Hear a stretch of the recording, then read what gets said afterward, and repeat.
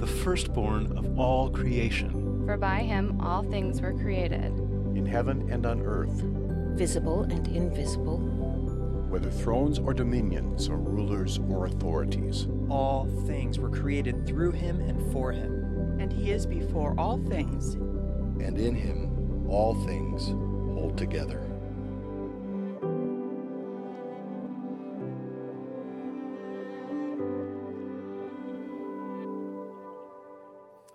Those are the voices of some of our staff members reciting our memory passage, and I've been playing that over and over again, enjoying the scripture, the power of the scripture, but also hearing the voices of our staff mates as well. So let me just say to Sarah and to Hannah, thank you for that beautiful piece. I know how hard you work to be excellent.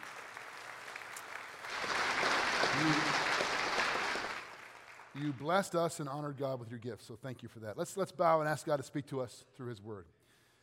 Lord Jesus, you've told us that the word of God, your word, is living and active, and is sharper than a two-edged sword. It's able to pierce our thoughts and intentions, even dividing our soul. So we ask you to do that and speak to us. Amen. Some of you have remarked that there's less of me these days. It's true. I'm not sick or anything, just trying to stay healthy. But I've had to buy a bunch of new clothes. And my wife has commented that I just basically replaced all my old clothes with smaller versions of the same clothes. I buy blue and gray and shirts, and it's like, you just buy the same thing. I'm like, yeah, well, I have a utilitarian kind of a relationship with clothing. I want it to be comfortable and, functional and so on. Some of us are different, right? We have different kinds of relationship with clothing, don't we? Some of you are much more about style than you are comfort.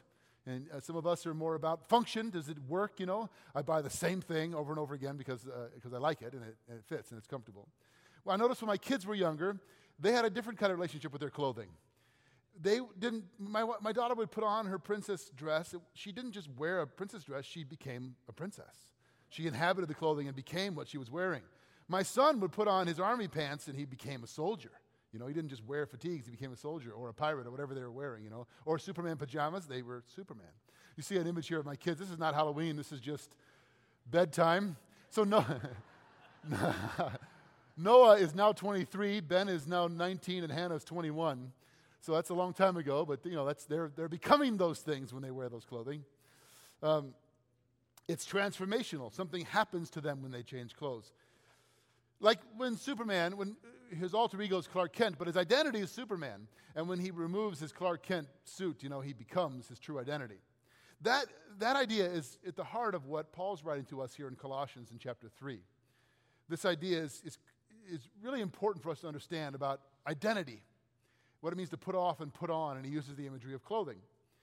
Our series is called All Things, and you know where we got that title from. You heard it read a moment ago by Terry and in the video. All things hold together in Christ. And Paul is writing to this church in Colossae in modern-day Turkey that's a kind of out-of-the-way town, a small group, a relatively young church who he's never visited, but he's heard about their faith, and he writes to encourage them. And what he says in the first 2 chapters is focus on Jesus. Everything hinges on who he is. Stay laser-focused on Jesus. And now in chapter 3, he's going to swing a bit and move to talk about, okay, if Christ is the preeminent one, the all-sufficient one, if he's all that we say he is, then what difference should that make in your life? How should the fact that all things hold together in Jesus impact how you think and live throughout your daily life? But it's important to keep in mind what's said in the first 2 chapters, because as Paul turns this corner. And we're going to tackle just 17 verses in chapter 3, which really could be 3 or 4 sermons, but I say that every week. And try to tie it all together at the end. I want to just take these 17 verses in chapter 3 in 3 segments, 3 different portions. So if you have your Bibles open to Colossians chapter 3, we'll read just the first 4 verses of chapter 3. Colossians 3, verse 1. If then you have been raised with Christ, seek the things that are above, where Christ is, seated at the right hand of God. Set your minds on the things that are above, not on things that are on earth. For you have died, and your life is hidden with Christ in God. When Christ, who is your life, appears, then you also will appear with him in glory. This is a remarkable passage. He says, if then, in the English Standard Version. New International Version says, since then you've been raised with Christ. The New Living Translation says, since you have been raised with Christ. And the New American Standard Bible says, therefore, if you have been raised with Christ. They're saying, because this is true about you, positionally true is who you are, then you must do something about that. What is this thing we must do? I want to say it simply, seeking and setting. That's what we must do, seeking and setting.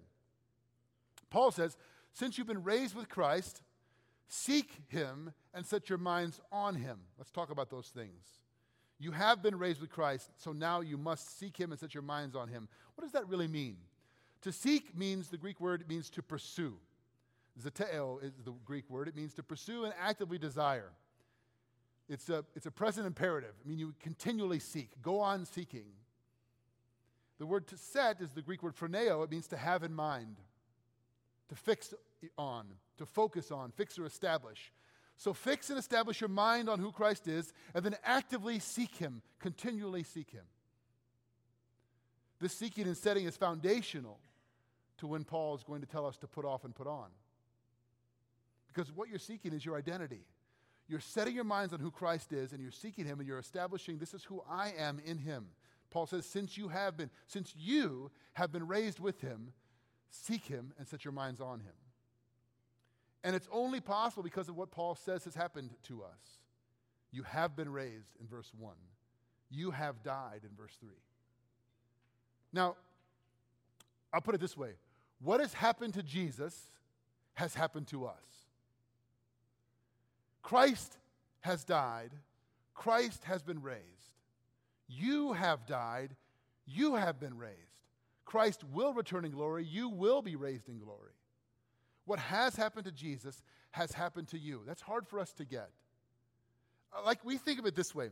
When I talk about my favorite sports teams, the Chicago Bears, the Chicago Cubs, I use the we pronoun. I say, we lost today. We lost again today. We lost again this week, you know. I know that Kurt here would say, we won, because he's a Patriots fan. I get tired of hearing that, right? So I say, whoa, here's what we need to do in the off season.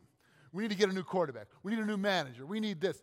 And sometimes, if we're honest, I'm on my couch with a bowl of popcorn. I have nothing to do. It's not we, but I think of it in terms of we. That's a fictitious we.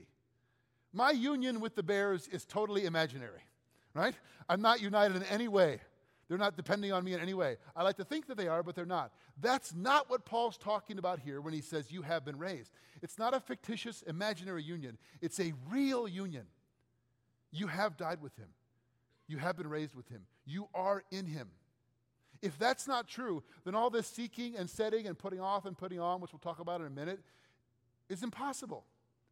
It's just more burden on you to work hard morally, which won't change you. But if it's a real union, if you really are united with him in his death and his resurrection, that's what we say at baptism, buried with Christ in baptism and risen with him to new life. That's not just biblical language. It's true of those who are in Christ. You've actually died. You've actually been raised. This is what Paul means in Galatians 2:20, which if you're looking for a life verse and you don't have one, you could do a lot worse than Galatians 2 verse 20. Paul says, I have been crucified with Christ. It's no longer I who live, but Christ who lives in me. And the life I now live in the flesh, I live by faith in the Son of God, who loved me and gave himself for me. Could it be clearer? It's not my life, it's his life in me, flowing through me. That's the goal. Not my moral effort to measure up to his standard, but his life now coming into my life. So Paul says, because you have been raised with him, here's what you must do. Set your minds on him. Think of it like a recalibration every day. Like recalibrating, realigning, resetting yourself moment by moment on who he is and who you are in him. Because we get off course, don't we? We need recalibration and realignment. Now, Paul knows that true transformation begins with how you think. That's why he says, seek him and set your minds on him. In Romans chapter 12, verse 2, Paul says that we are conformed no longer to the patterns of this world, but to be transformed by the renewing of our what? Minds. Real life change begins in how you think, a renewed mind.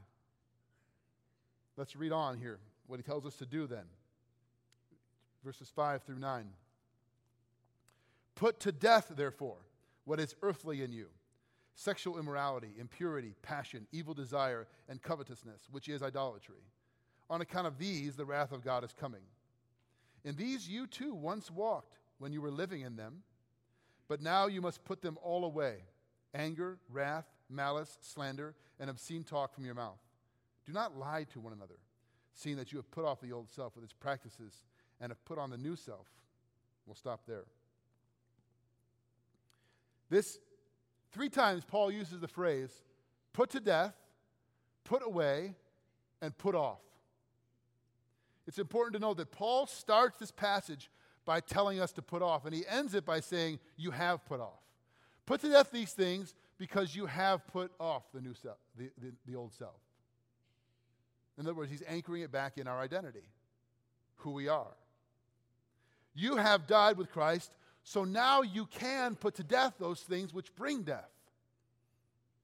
Are you tracking? You have died with Christ. And so now you are able in him to put to death those things which bring death into your life. This is putting off. Puritan pastor and theologian John Owen famously said, "Be killing your sin, or it will be killing you." So Jesus doesn't say, get a handle on things, manage your sin, keep it in its place, suppress it. He says what?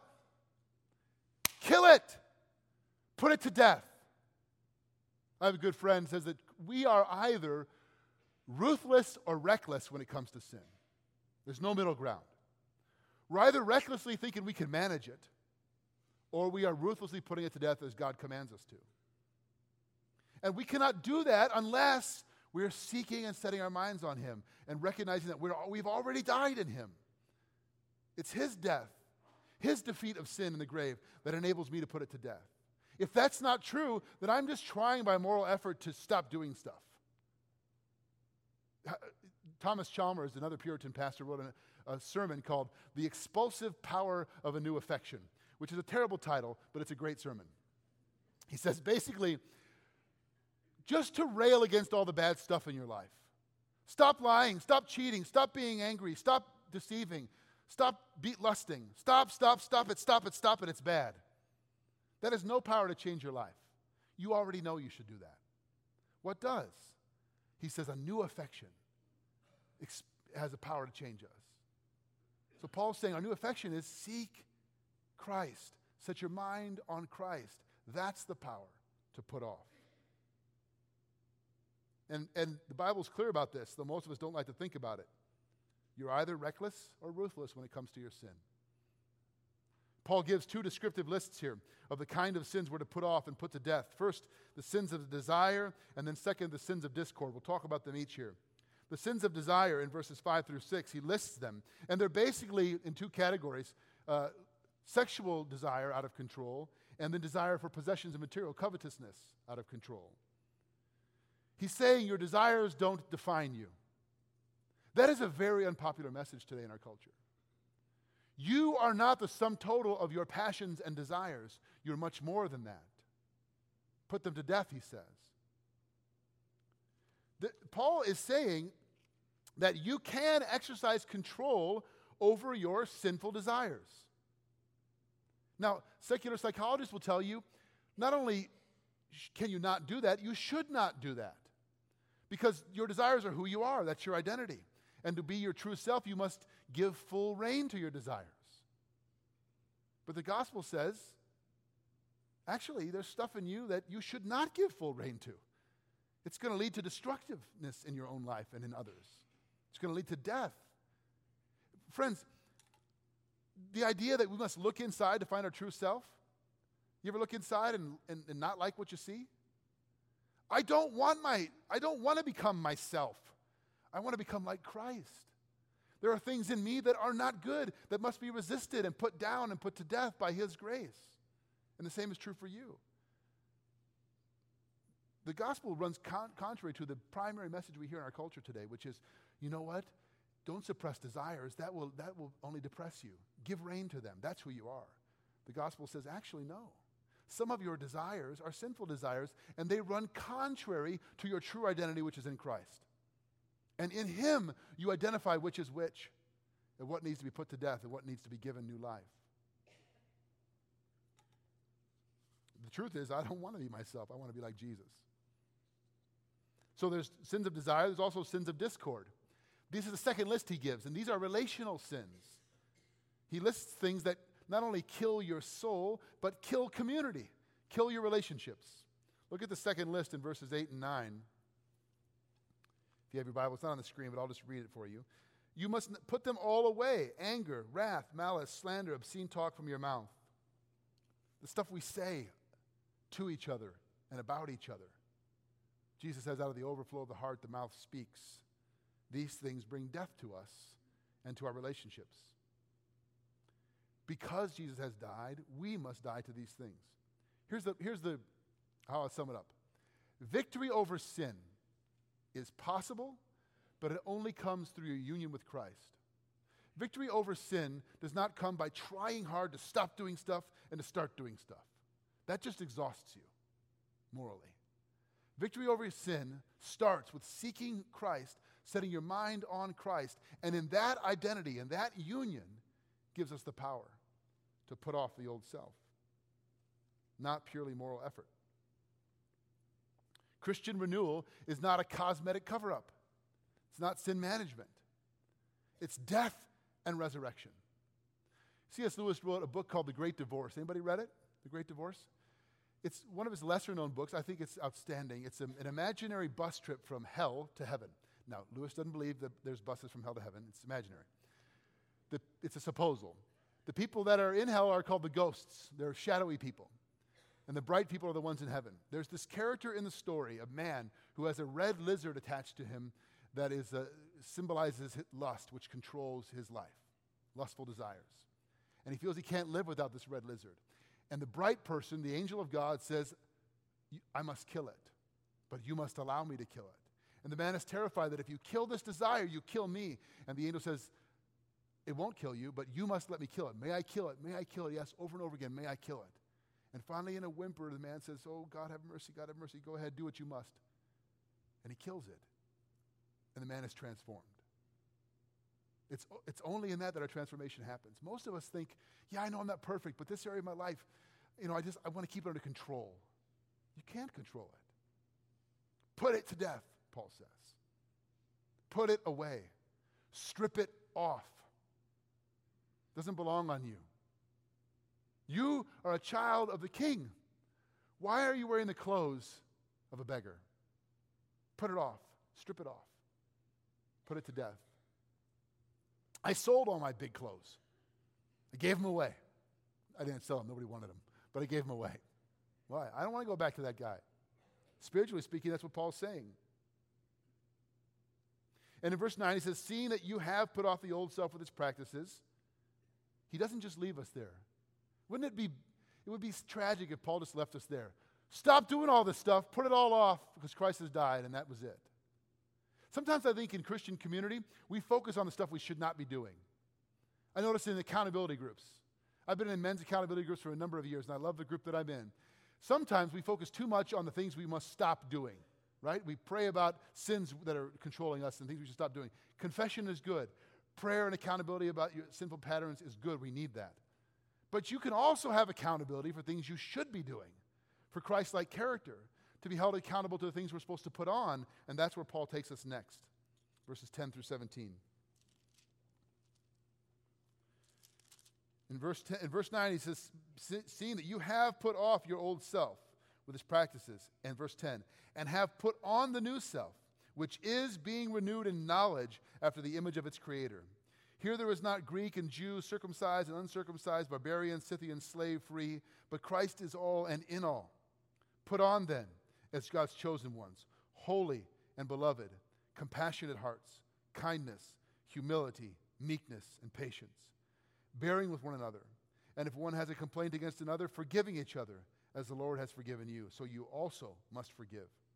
And above all these, put on love, which binds everything together in perfect harmony. And let the peace of Christ rule in your hearts, to which indeed you were called in one body, and be thankful. Let the word of Christ dwell in you richly, teaching and admonishing one another in all wisdom, singing psalms and hymns and spiritual songs with thankfulness in your hearts to God.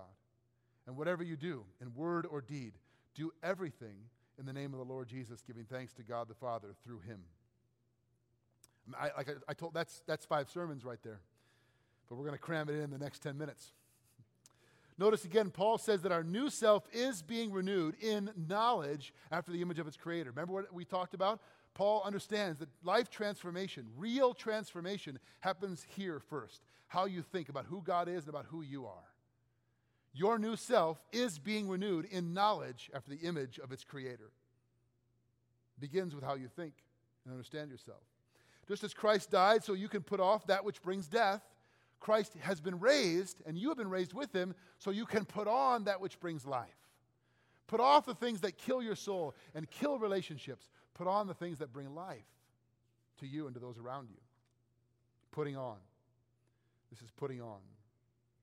Now, Paul's not saying that somehow in verse 11, Jesus has removed all these distinctions. Notice when he said in verse 11 that there's no barbarian or Scythian, slave or free, male nor female, but Christ is all and in all. What does that mean? Some would have us believe what that means today is that in Jesus, there's no more distinctions at all about ethnic, racial, or gender lines. That's not true. Jesus does not eliminate our differences. There's still male and female people in the world. There are still gendered and racial differences in the world, and we should celebrate our diversity. These are not bad things. These are good God-given things. What he's saying is those differences are no longer divisions. They don't divide us. They don't keep us apart. There's no hierarchy. There's no place where we're saying you're less than because of this, because of your race or your ethnicity or your gender. And that was happening all the time in the first century, and it happens still today. He's not saying there aren't differences. He's saying those things should no longer divide us. But Christ is all and in all. In other words, what we have in common in Jesus is far greater than any of the things which would otherwise divide us. The main divisions in the first century: racial, barbarian, Scythian; economic, slave or free; and gender, male or female. What are the ones today? I don't know, maybe political? Do you feel divided politically? Are you listening to me? You should be going, yes, I do. Right? Yes. We're headed to another election cycle, friends. As Christ followers, what divides us is not the right or left political aisle. Right? That's trumped, pun intended, by Christ. By Jesus Christ, who unites us. Set your mind on him. Seek the things that are above. That's your identity. That's who we belong to. Paul's saying those things which divide us then and now should not be for those that are in Christ. They should not be. Verse 12. Verse 12 is the key to understanding the whole passage about putting on. If you don't get this, you miss the whole point. Verse 12. I'm going to read it again. You'll see it, some parts highlighted here on the screen. Put on then, as God's chosen ones, holy and beloved, compassionate hearts, kindness, humility, meekness, and patience. But that first part, that first section of verse 12 is the key. Put on then, as God's chosen ones, holy and beloved. 3 words are crucial to understanding this verse and what it means to put on. Chosen, holy, and beloved. That's who you are, the Bible says. If you place your faith in Jesus Christ for the forgiveness of your sins, doesn't mean you're perfect or you have it all together or you agree on every theological point, but you know that he died for you and rose for you, and he's your only hope in this life and for eternity. If that's true, then you're what Paul says as being in Christ. You might not feel like you're in him right now. Maybe you have some struggles going on, but you are positionally in him. And if you are in him, you are chosen, holy, and beloved. Do you know who you are? If you've been tuning out till now, tune in, all right? You are chosen, holy, and beloved. Chosen Paul is echoing here language from the Old Testament. He's echoing God's language of his people Israel, his collective chosen people. I'm going to read to you from Deuteronomy 7, verses 6 through 7. For you are a people holy to the Lord your God. The Lord your God has chosen you to be people for his treasured possession out of all the peoples who are on the face of the earth.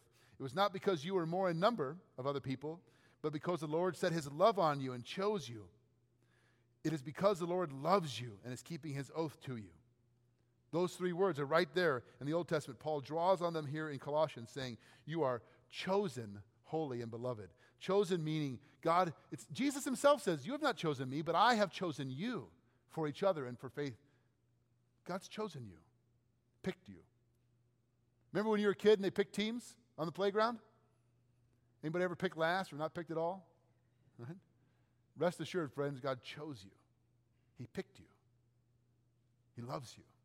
Holy doesn't mean perfect, doesn't mean sinless. In this context, it means set apart. God chose you and set you apart as his. This one is mine. This one is set apart as mine. She's mine. He's mine. And I love her. And I love him. My whole life has been about performance. As an athlete, I played football and wrestled all my high school and college years, and it's sort of just ingrained in me that your worth is measured in your success, in what you achieve, what you accomplish. And sometimes I struggle to approach pastoring that way. Achievement, success, more. And God is still, I'm younger than most of you, but older than some of you, right? God is still refining me and reminding me, I chose you. I set you apart. I love you. You can't earn that. You can't achieve that. That is what I am doing in you. That's who you are positionally. You can't gain it. You can't lose it. If you're in Christ, that's who you are. So Paul says, put on then, because you're loved and chosen and holy. If that's not first, then putting on is just try hard to be better. The endless spiritual treadmill, the hamster wheel of eternity, right? Just trying to be good, trying to be good, trying to be good. Do you know who you are? If you don't, then trying to put on will exhaust you. If you do, it's life to you. So if that's true, if you're chosen, holy, and beloved, then what do? What's your response to that? What's your response to being chosen, holy, and beloved of God? Paul says, change clothes. Right? That's his answer. Strip off and put on. Change your clothes, he says. Wear the clothes that are in keeping with your true identity.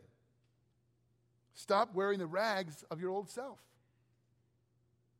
Now, the clothes that Paul tells us to put on, this is not a patchwork of individual virtues.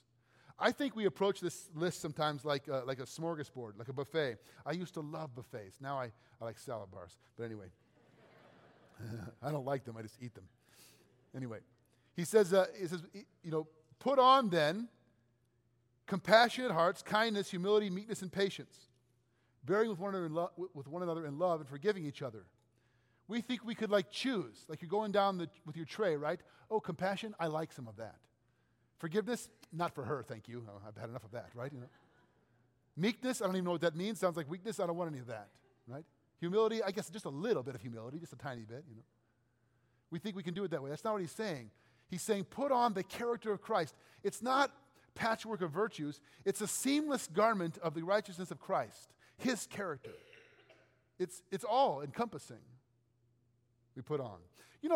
We'll say this often, that if you want to know what God is like, where should you look? Who should you look to if you want to know what God is like? Jesus. Good answer. It's always the good church answer. Say Jesus, right? He is the image of the invisible God, the firstborn of all creation. But where should you look if you want to know what humanity is supposed to be like? Same answer, friends. Jesus. He's fully God and fully man. If you want to know what God is like, look at Christ. If you want to know what we're supposed to be like, look at Christ. What you're putting on is not a list of, good deeds. It's the character of the one who loved you and gave himself for you. This is what Paul means when he says your life is hidden with Christ in God. In other words, the new self you are putting on is the character of Christ, Paul says, who is your life. And did you notice something about all the things he tells us to put on? Look at these characteristics again. Compassionate hearts, kindness, humility, meekness, patience. These are all things that you only know you have if you're in relationship with other people.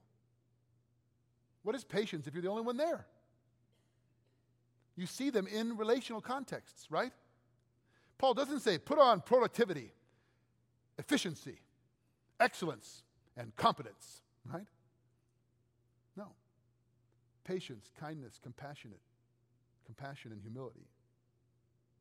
Because the you in this passage, we read Colossians 3 with the you as individualistic singular too often.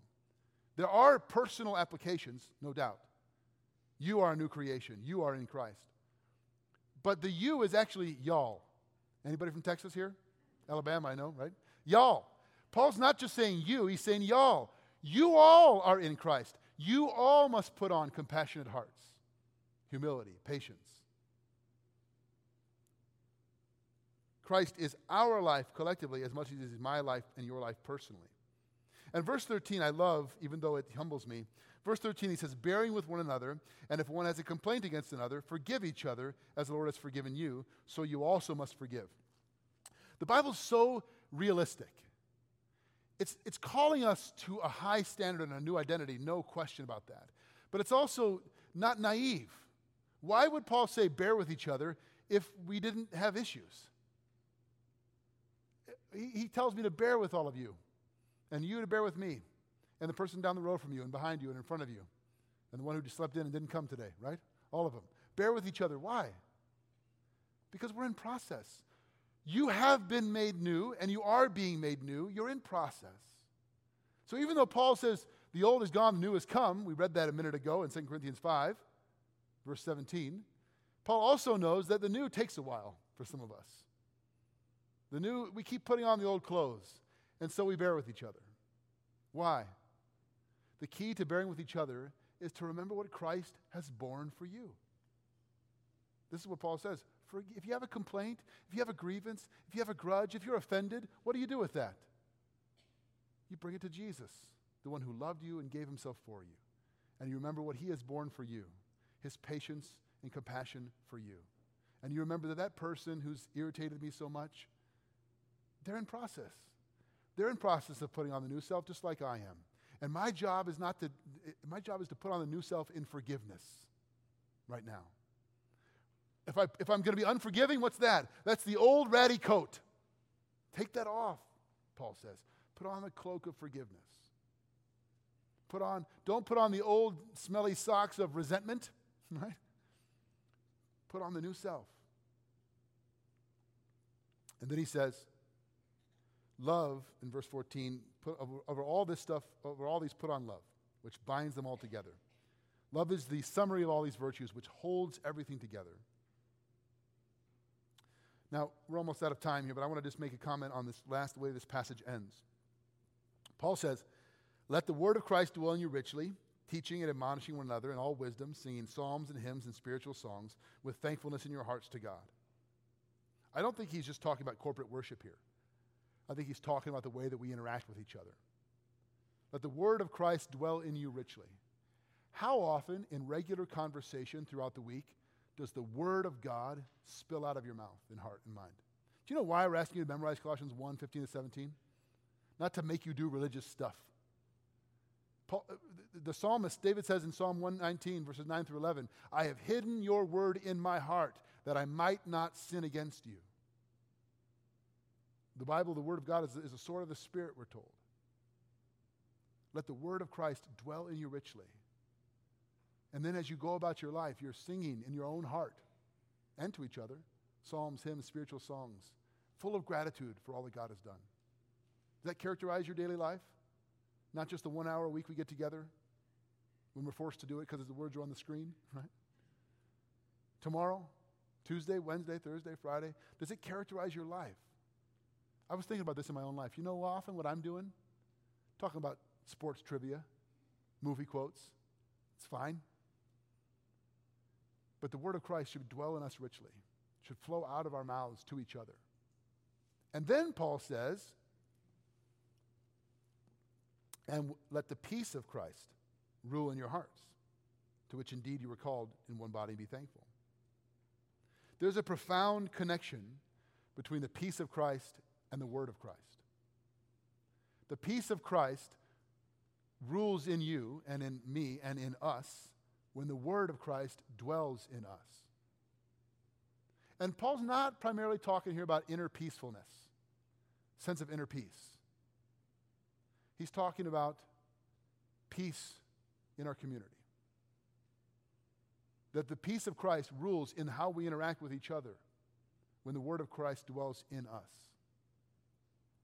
You want the peace of Christ, friends? How many feel like you could use the peace of Christ in your heart? Let the word of Christ dwell. There's no peace of Christ without the word of Christ.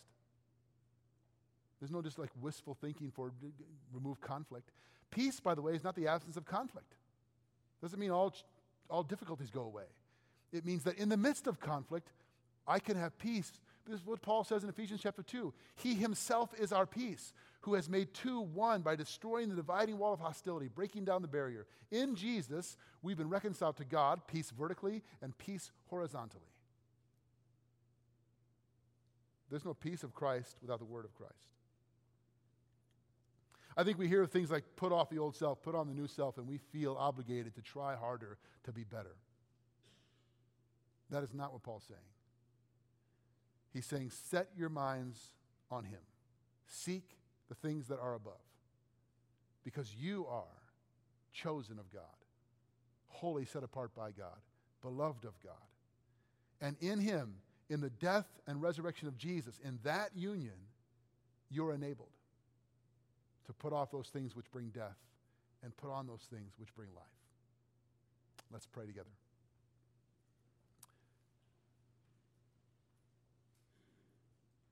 Lord Jesus, it's difficult for us to truly believe, not just with our minds, but with our hearts and our whole beings, that we are united with you in death and in resurrection and life. And that our union is not theoretical or imaginary, it's very real. And it's in this union that you call us to put off and to put on. We praise you for your death and your resurrection. We ask you to remind us this morning and this week and every day of our lives that we are united with you.